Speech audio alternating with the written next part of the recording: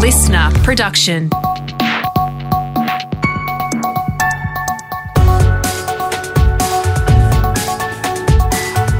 Your morning agenda with Natasha Belling. Good morning. Thanks for your company. Let's check what's making headlines this Thursday, the 18th of March. Another setback for the rollout of the federal government's COVID-19 vaccination program. From next week, the first phase of the scheme will begin with 6 million Australians eligible to receive their jab, including those over 70 and with pre-existing health conditions. But yesterday, the government's vaccine booking website crashed, forcing hundreds of people to call GPs to try and secure a spot. There are also concerns that authorities have not finalised a financial deal with GPs over administering the jab, and some practices don't even have the vaccines as yet.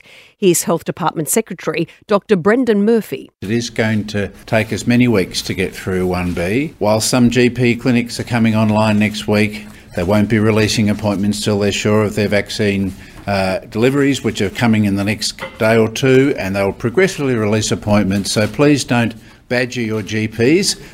Epidemiologist Dr Mary Louise McLaws says while the vaccination rollout is an important step forward, she's told the project international travel will not be returning anytime soon. It's a huge undertaking, so we're not going to be able to open up the borders anytime soon, particularly when there's a 3-month gap between your first AstraZeneca and your second, because that really increases your body's ability to build up the correct antibody level.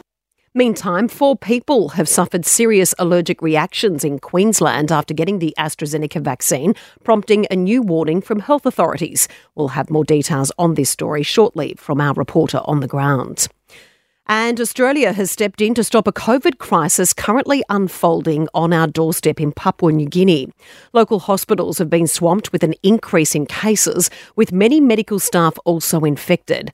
Locals have to wait up to 30 days to get the result of their COVID swab, which makes contact tracing and stopping infection almost impossible. Flights between Papua New Guinea and Australia have now been suspended, with our federal government sending over urgent supplies of vaccines and medical equipment. Here's our Prime Minister, Scott Morrison. The events that we're seeing there are of great concern for them and the challenges that they now face, but I want to assure the people of Papua New Guinea and my dear friend James Marape that Australia as always will stand with them as they meet this challenge and support them in every way that we possibly can. Also making news this morning, it's been revealed a major spy ring has been busted operating on Australian soil. It's understood the foreign agents managed to recruit an Australian government official with access to classified defence technology. Here's ASIO boss Mike Burgess. ASIO acted. We investigated, we identified and we verified this activity. We cancelled the government employee security clearance and quietly and professionally removed them from our country. And in a world first, model human embryos have been developed by Australian researchers at Monash University.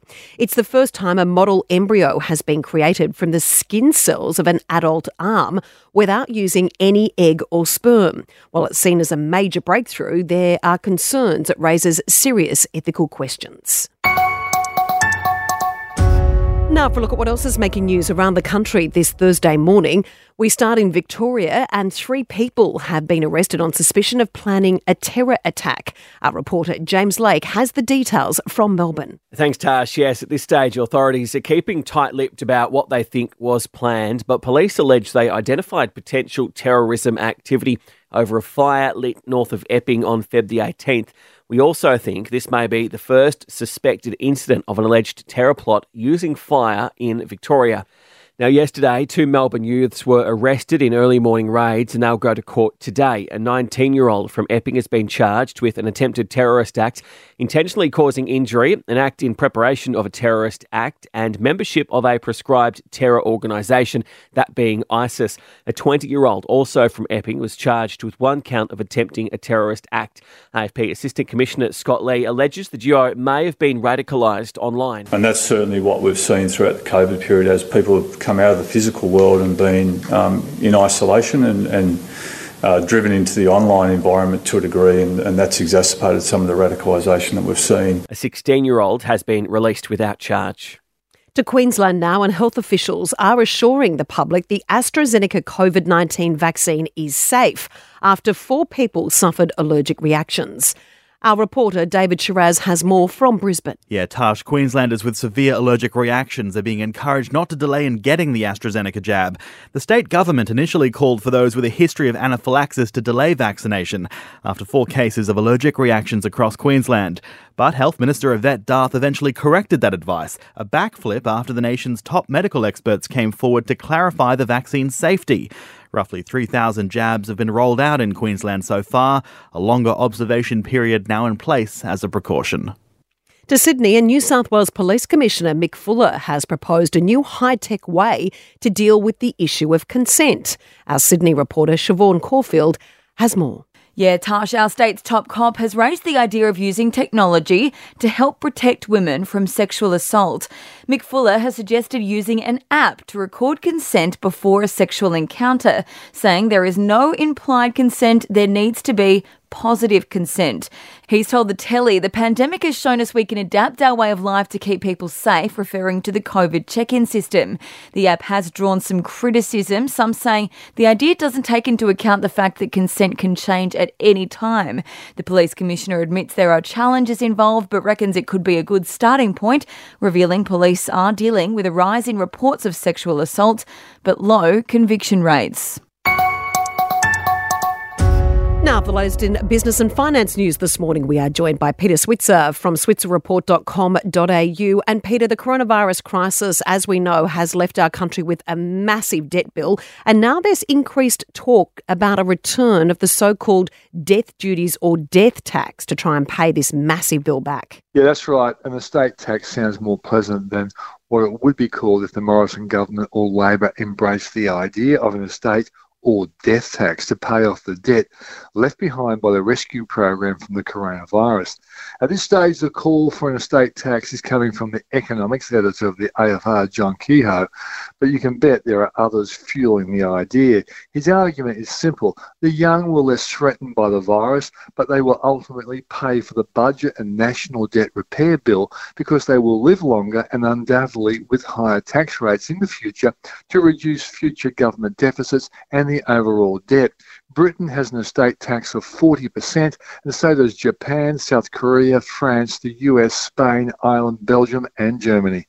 Peter, for people that don't remember, may not be as mature as you and I, exactly how does the death tax work? How much do you end up paying, and it's when you pass away?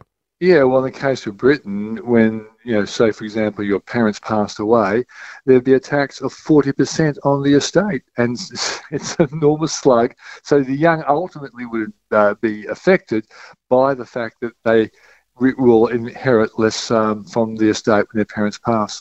Yeah, big call if they move ahead with that. The Murdoch family, as we know, is the power behind News Corp. And now there's speculation the family is eyeing off buying Tabcorp's bookmaking and media division.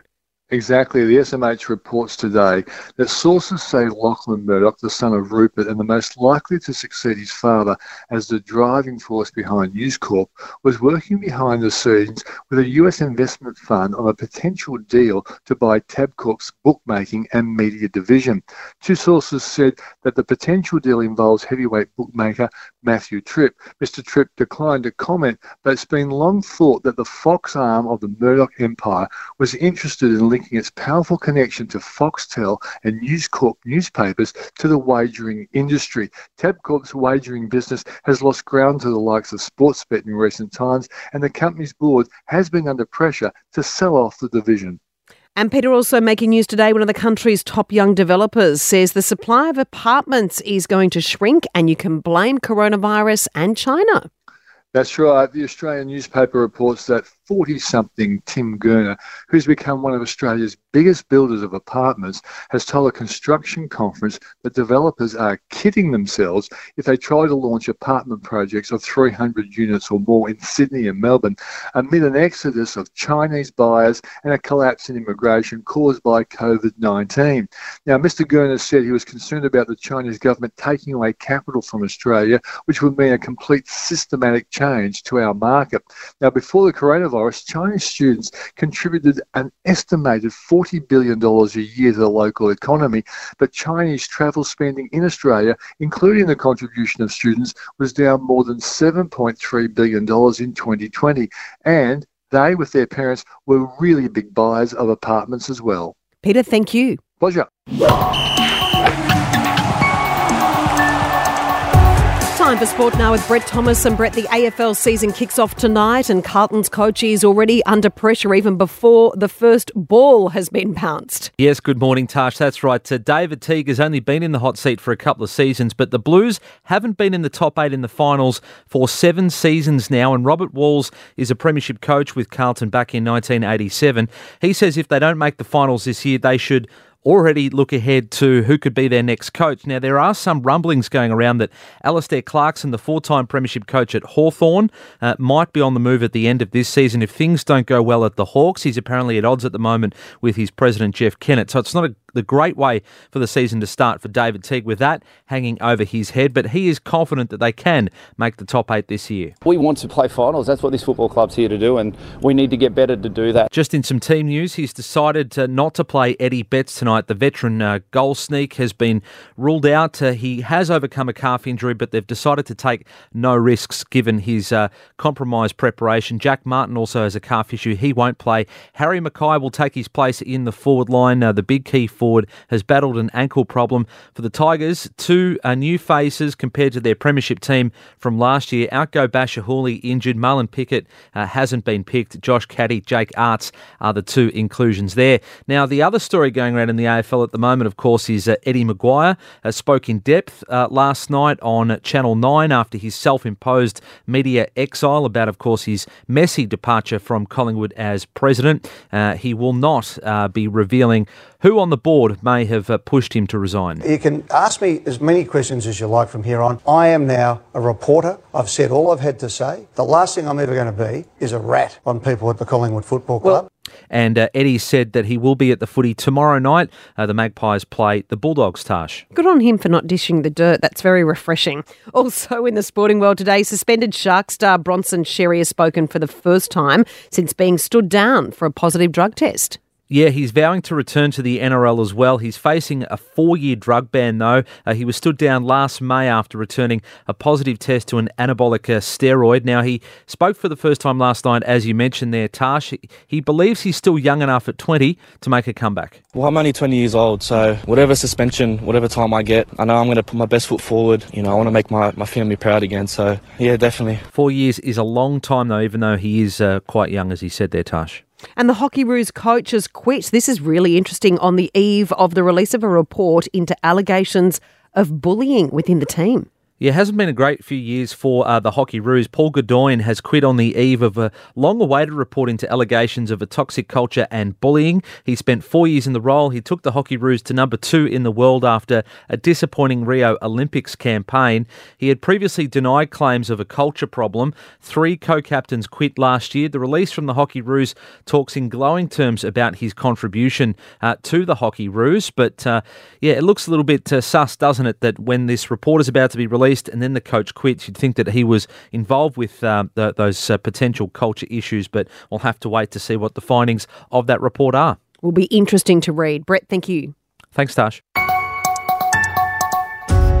Checking the weather details around the country now this Thursday morning, and heavy rainfall has hit many parts of Queensland, with some areas recording more than 150 millimetres over just a few hours. Torrential rain is also set to continue across New South Wales. Brisbane showers today, 27.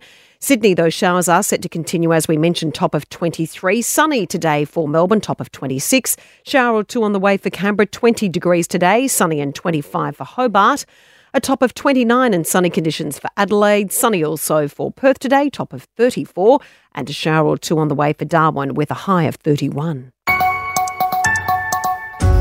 And it's been revealed part of Harry and Meghan's deal with Oprah for that tell-all interview was that the royal couple could pull the chat if Prince Philip passed away. Gayle King has revealed more details about that deal on her radio show in the US. They had done that interview before Prince Philip went into the hospital, and if something, God forbid, had happened to him, that the interview would not have run at this particular time. But the interview was done and was scheduled before he went into the hospital. 99-year-old Prince Philip has spent his first night back at Windsor Castle after spending a month in hospital. And that's all you need to know to start your day with your morning agenda in your podcast feed from 6:30am every weekday morning. You can also catch the latest episode in a whole new world of audio by downloading the new Listener app for free. I'm Natasha Belling. Thanks so much for your company. Have a great day, and we look forward to your company tomorrow.